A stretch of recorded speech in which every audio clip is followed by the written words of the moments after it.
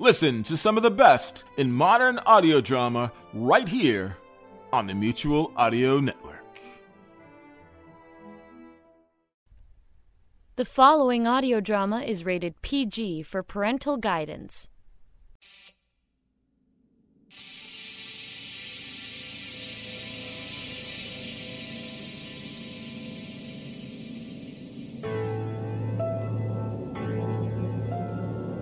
I've been meditating a lot about our situation, King George.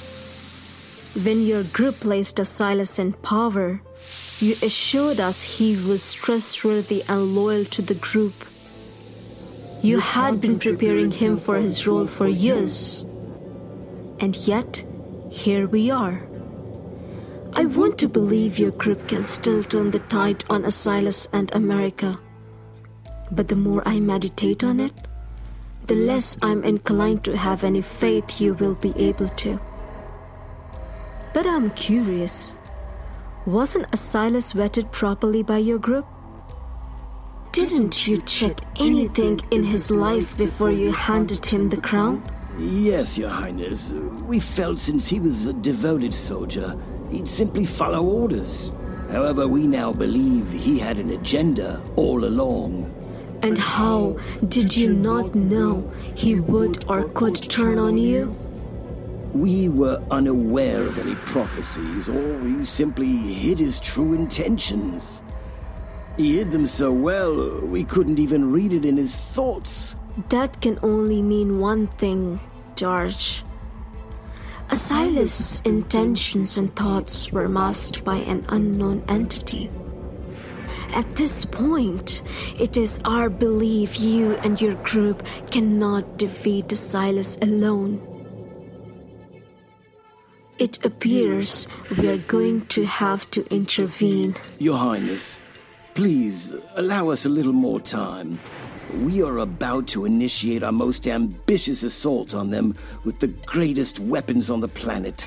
Weapons no human has ever heard about in lore or legends. America will not be able to defend against our secret airships. They're planning an invasion of Australia. When they arrive, they're in for a slaughter unlike anything they've ever known. These secret airships are not a secret to us, King George. If you know your history, those ships once belonged to our enemies long ago, and we destroyed them. With much elation, I might add. Those great weapons you speak of are inferior to what we have. Indeed they are, Your Highness. Against you. But against America they will be unstoppable. And should they somehow get their hands on one of them, we already know their weaknesses and it would be utterly useless to them. You know, I hope you are right, George.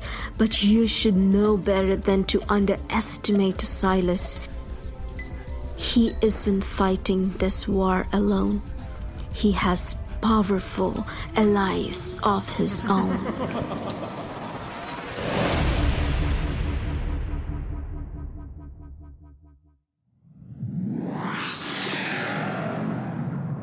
New Kingdom Radio Theater. An anthology of stories in a universe of universes. A podcast called Chronosphere Fiction. Immerse yourself in the worlds of Gafgarn the Eternally Unfurnished. Monday through Friday at the Smith's residence. Thicker than water. These and more are waiting for you on the podcast. Chronosphere Fiction.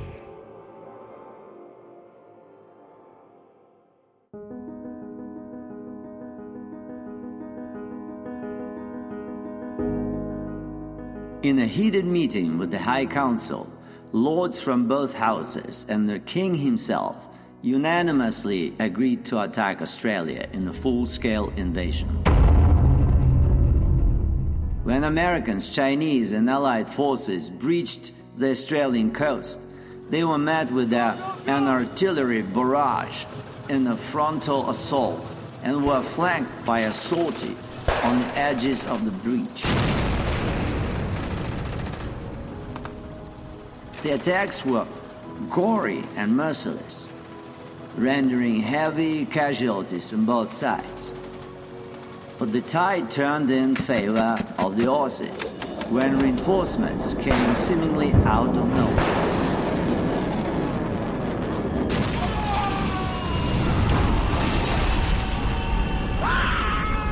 As American forces pierced through the Australian defenses, air support came in to fend off the American invaders. They were airships unlike anything seen before in war. The ships could maneuver at lightning speed, were unaffected by conventional ammunition and missiles. These precarious airships could annihilate large troops of soldiers and entire fleets of ground vehicles using a laser turret that fired without the need to reload its cannons.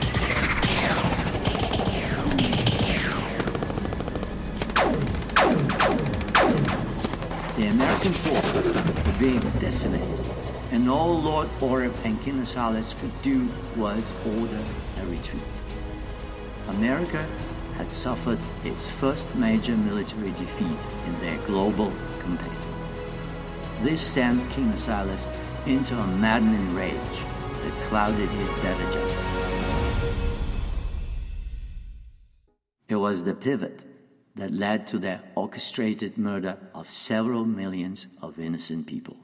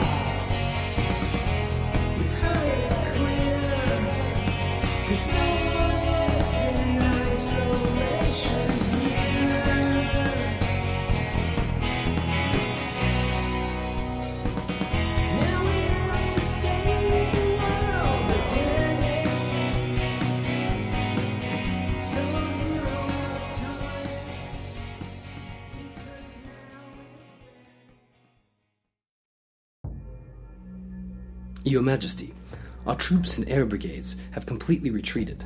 What are your orders, sir? Nuke the entire continent. But sir, we all agreed this was the absolute last resort. We have other options.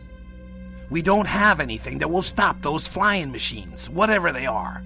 Our Spartans have figured out the exotic weapons we discussed earlier. They've been testing them in the southwest and off of India's coast. They are prepared to bring them into battle now. We should consider this option before nuclear destruction of Australia. Be reasonable, my king. I heard you the first time, Lord Oreb. Now we are going to destroy that country before they destroy us. As you command, Your Majesty. Put me through to command. Command, initiate the Gold Code launch sequence.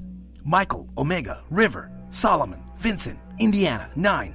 Charlie, Indiana, Tango, Omega, Michael, 9. Indiana, Alpha. Confirm. Confirmed, Your Majesty. Launch sequence initiated. Coordinates of targets are locked and have been confirmed. God have mercy on those poor souls. Command, correspond with all non-nuclear naval ships near the Australian coast to employ their safe zone contingencies. Confirm. Confirmed, Your Majesty. All non-nuclear naval ships are maneuvering to their safe zone contingencies. 30 seconds to initiation of launch. 15 seconds. 10, 9, 8, 7, 6, 5, 4, 3, 2, 1. All groups of nuclear warheads have been launched from ships on the Australian coast, sir. Impact within the hour for coastal cities. All other interior targets will be additional time. Sending impact times on your screen.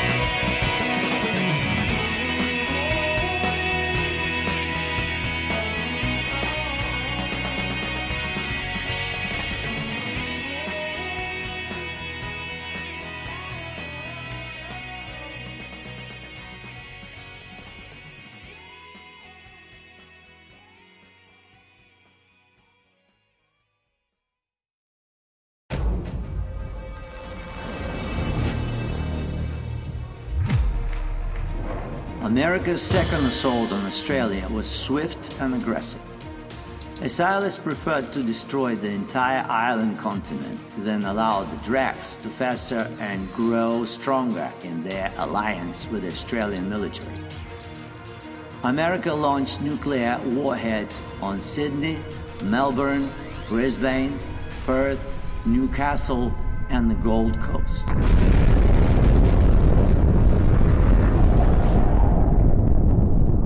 The devastation inflicted on Australia was the worst the world had ever seen in its history. During the massacre, news cameras captured immense, bizarre aircraft machines flying away from the outback in large numbers on video, which aired around the globe. While critics lamented Asilas, the worst tyrant the world had ever seen, others celebrated his cause to eradicate the so-called reptilian masters. But after years of battling for supremacy and expansion of the American empire, unbeknownst to everyone, Asilas was tired and decided to go on a pilgrimage to the desert. Only a handful knew he ventured into the American Southwest. He wanted to be alone for 40 days to do some soul-searching and find answers to some troubling questions asked about his motives.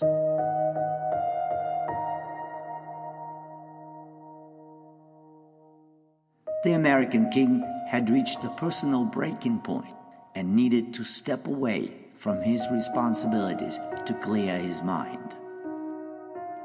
Officially, his office said he was taking a much-needed vacation after the conquest, or obliteration of Australia, which many in the press referred to as the Aussie Avalanche. In his absence, Asilas named Lord Jeremy Orb as commander of the new Kingdom of America, and Queen Rebecca as his proxy on the High Council. The news of Osiris' 40-day excursion sent shockwaves throughout the world. And many conspiracy theorists believed Oreb had actually overthrown the king.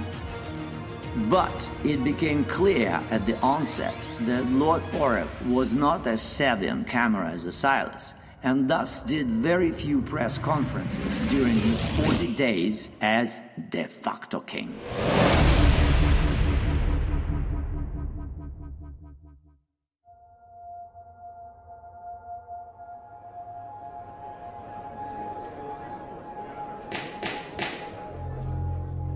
I wish to conclude this High Council meeting with one note of assurance to everyone here.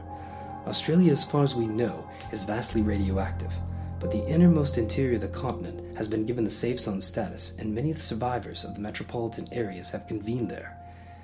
We've set up temporary shelters and are getting medical aid to as many people as we can. Our Spartan team in Australia has determined that there are no signs of the Drax. If any are still there, they are hidden somewhere in the radioactive zones. There's one order of business we have not gone over, Commander Oreb. I made an inquiry regarding the death of my father, whom all of you knew well. I believe he was murdered, and this High Council owes him at least an investigation into the mysterious nature of his demise. My queen, the death of your father was an unfortunate loss for your family and America. However, with all due respect, the cause of his death has officially been ruled as drowning. Forgive me, but it has been determined that he committed suicide. I refuse to believe this, Lord Richards. I believe everyone on this council knew my father. You all know he was an eccentric man, a resourceful man, a man determined to help America and our king win this great war. He was a patriot and a true son of this realm. Queen Rebecca, I understand your pain. Truly, I do. And I think I can speak for everyone on this council that we indeed owe your father our deepest gratitude. And honestly, I had wanted to keep some of his dealings from becoming public knowledge, at least as this council is concerned.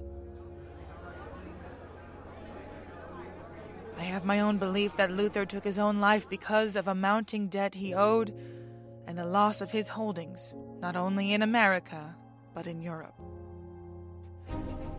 Perhaps the war you say he supported wholeheartedly had actually bankrupted him.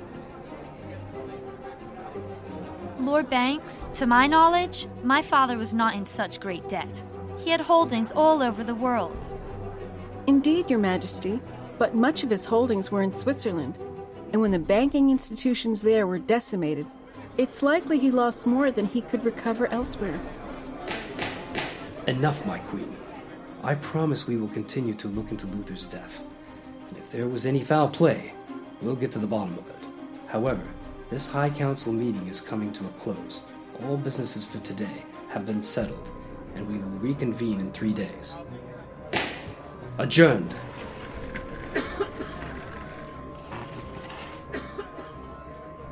Lord Capone, can I speak to you for a moment in private? Of course, Your Majesty.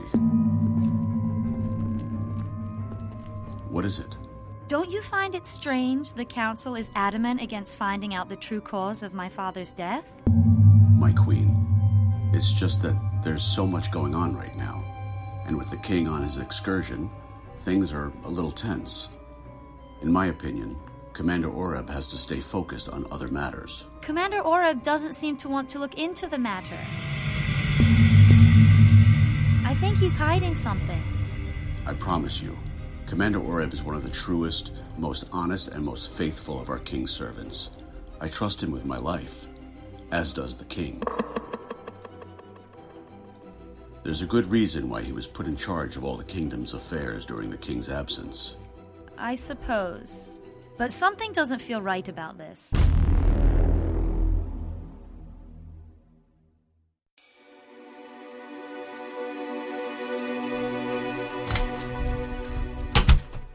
Commander Oreb, the Queen is suspicious of things.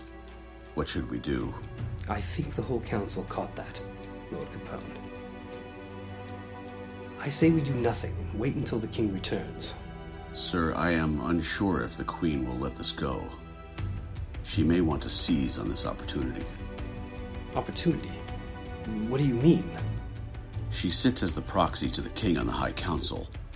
That means she is privy to sensitive information she normally would never have access to. At least while the king is away, she may start poking her nose around things and learn more than she should know about Luther. And it may bring suspicion on us. Let's look at the worst-case scenario. Suppose she learned the details of the truth. What is the worst she can do? She can take that information to the king and demand he punish us for it. And do you think the king would? I think if it came down to losing his family, or losing 2 of his loyal and trusted lords, the king would find a way to pin it on one of us, and be put to death. Sir, we cannot let her find any crumbs that lead back to us. I love the king as much as you, but I know him longer, and if you think he wouldn't put the rope around one of us for the sake of keeping order, you are sadly mistaken. Fine, Lord Capone. See to it she never gets close to any sensitive material related to her father. I'm counting on you to do this discreetly and methodically. We cannot risk her finding anything out. We are both too important to the mission to be permanently sidelined over a crooked human trafficker, even if he was the father of the Queen. Between you and me, that scoundrel got less than what he deserved. If I could do it all over again, I would have burned him alive.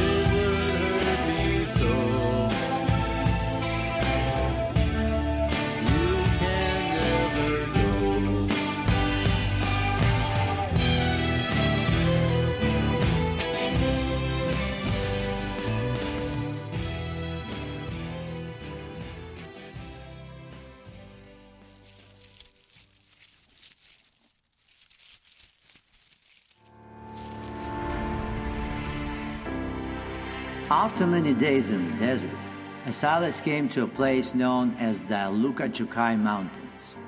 He was overwhelmed with the desire to climb to the highest summit.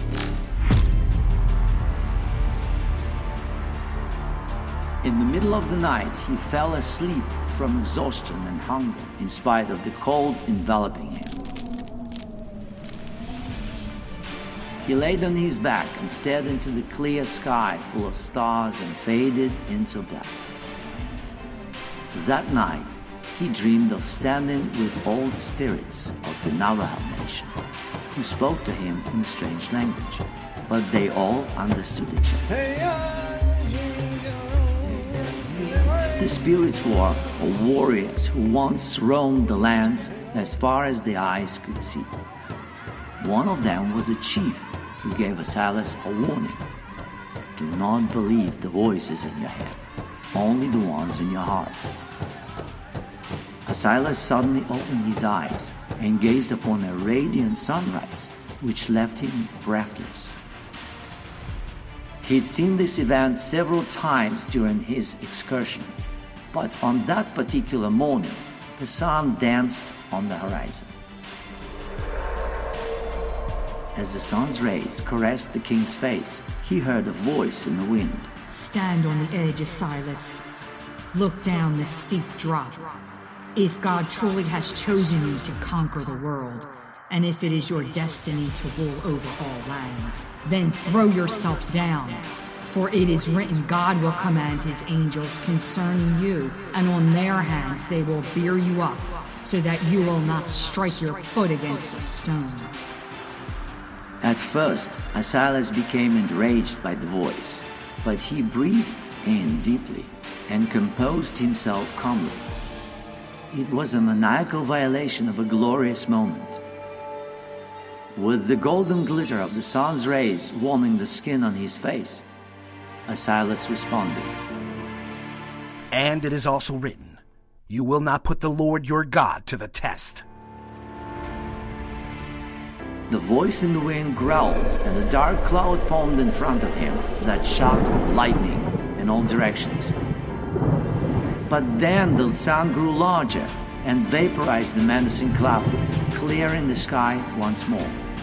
And the sun resumed its dance on the horizon until finally fixing itself back into its place in the sky.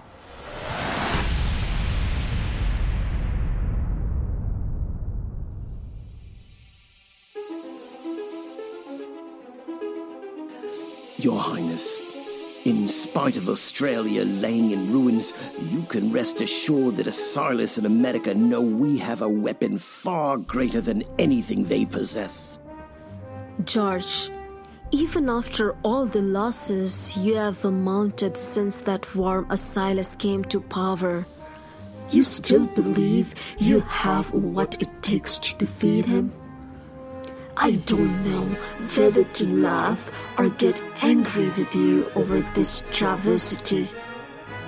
We have given you and your group everything you could possibly need to crush those ingrates. And yet, once again, here we are. Give me one good reason why I shouldn't cut your throat myself. Well, Your Highness, the Chinese are ready to make their move on Asilas. They will not see this betrayal coming. Not only are they expecting it, they have prepared for it. China has already met with me to discuss their plans to rid the world of Asilas and the American alliance. They are in a far better position to implode their organization than you are. With all due respect, Your Highness, China is playing both sides here. Whichever side wins this war, they'll undoubtedly say they backed the entire time. Surely they cannot be trusted. I have grown tired of your whining, George. You have failed us for the last time. Perhaps there is a truth to what you say about the Chinese. They may be looking to have a winning hand no matter which side is victorious, but I can respect that position more than someone who continuously underestimates and loses to a pathetic egomaniac like Asilas. A lowly soldier, a foolish follower of that buffoon they call Pop. A mere mortal with two stupid, cowardly sons and a subservient wife who goes around calling herself a queen. They are pitiful. So imagine, King George, if they are pitiful scum, what does that make you now? No, wait! Your Highness, wait! I can still beat them! No, Your Highness, please!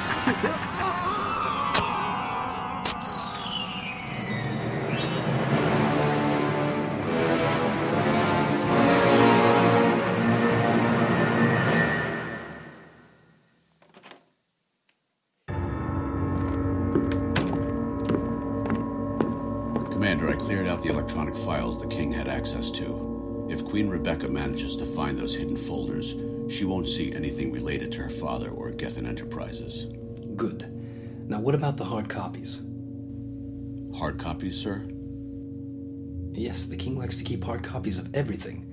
They're likely encrypted in code, and the Queen would not be able to decipher the encryption. At least I don't think she can. But why take any chances? Of course, Commander. Sir, what should I do with the files if and when I find them? Perhaps it would be unwise to destroy them. King Asilas would be furious if we did that. Agreed. Certainly you have places you hide sensitive material, Lord Capone. I have heard stories of evidence disappearing and reappearing when you were the Chancellor of the New York schools. Something tells me you never lost the knack for hiding things away. Where did you hear that? Ah, so it is true. No worries, Lord Capone. It is best that we all stick to our roles, just as the King has commanded we do. So, find those files and hide them where nobody would think of looking. Come in! Commander, an urgent delivery has come for you. It has been screened and there is nothing dangerous in the box, sir. Bring it here. Open it, man.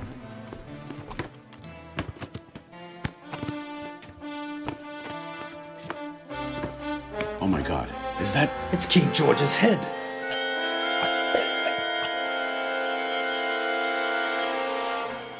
Who delivered this box? Sir, it came from a vetted courier. Find that courier and bring him to me at once!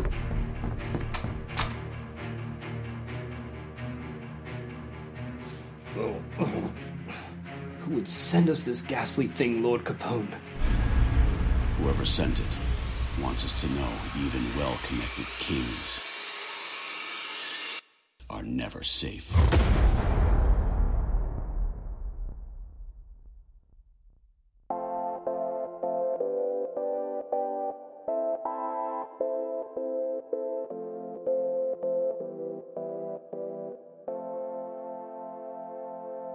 You've been listening to The Rise of King Asilas, Episode 27, De Facto King, starring J.V. Torres as King Asilas, J.J. Crown as King George, Stephen Fisher as Lord Jeremy Oreb, Meg McDonald as Queen Rebecca, John Dobie as Lord Quentin Capone, Elena Middleton as Lord Mary Ruth, Victor Mapp as Lord Andrew Richards, Madeline Goshern as Lord Vanessa Banks, Maria Miklasavage as Voice in the Wind, Puneet Bashan as Lemuria, Kevin Oken as Assistant, Megan White as Command Operator, and narrated by Sergei Brezhnikov.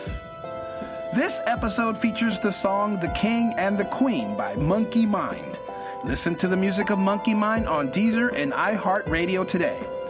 Other contributions by SYBS, Sergei Cheremisinov, Freesound.org, and Audio Jungle. For more information about the cast, the music, or this production, please visit us at www.theriseofkingasilas.com. And now, a word from our podcast friends. This is a Ninth World Journal. A careless experiment with a teleportation device has left me stranded in random places throughout the Ninth World. While trying to survive in these strange lands, I must find a way to reverse my condition. A Ninth World Journal is a science fantasy audio drama podcast. Subscribe to listen or visit ninthworldjournal.com. This has been a production of the New Kingdom Radio Theater in Baltimore, Maryland. Copyright 2019. And stay tuned for episode 28.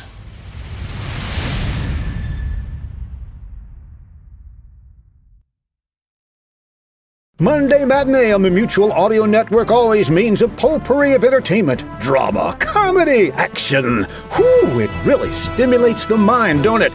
Well, a great way to get your mind back into neutral gear is to catch Bells in the Bat Free on Friday Follies and Sunday Showcase. Silliness is the best cure for mental stimulation. Bells in the Bat Free, always odd, always family friendly. If only I could convince my family to listen to it.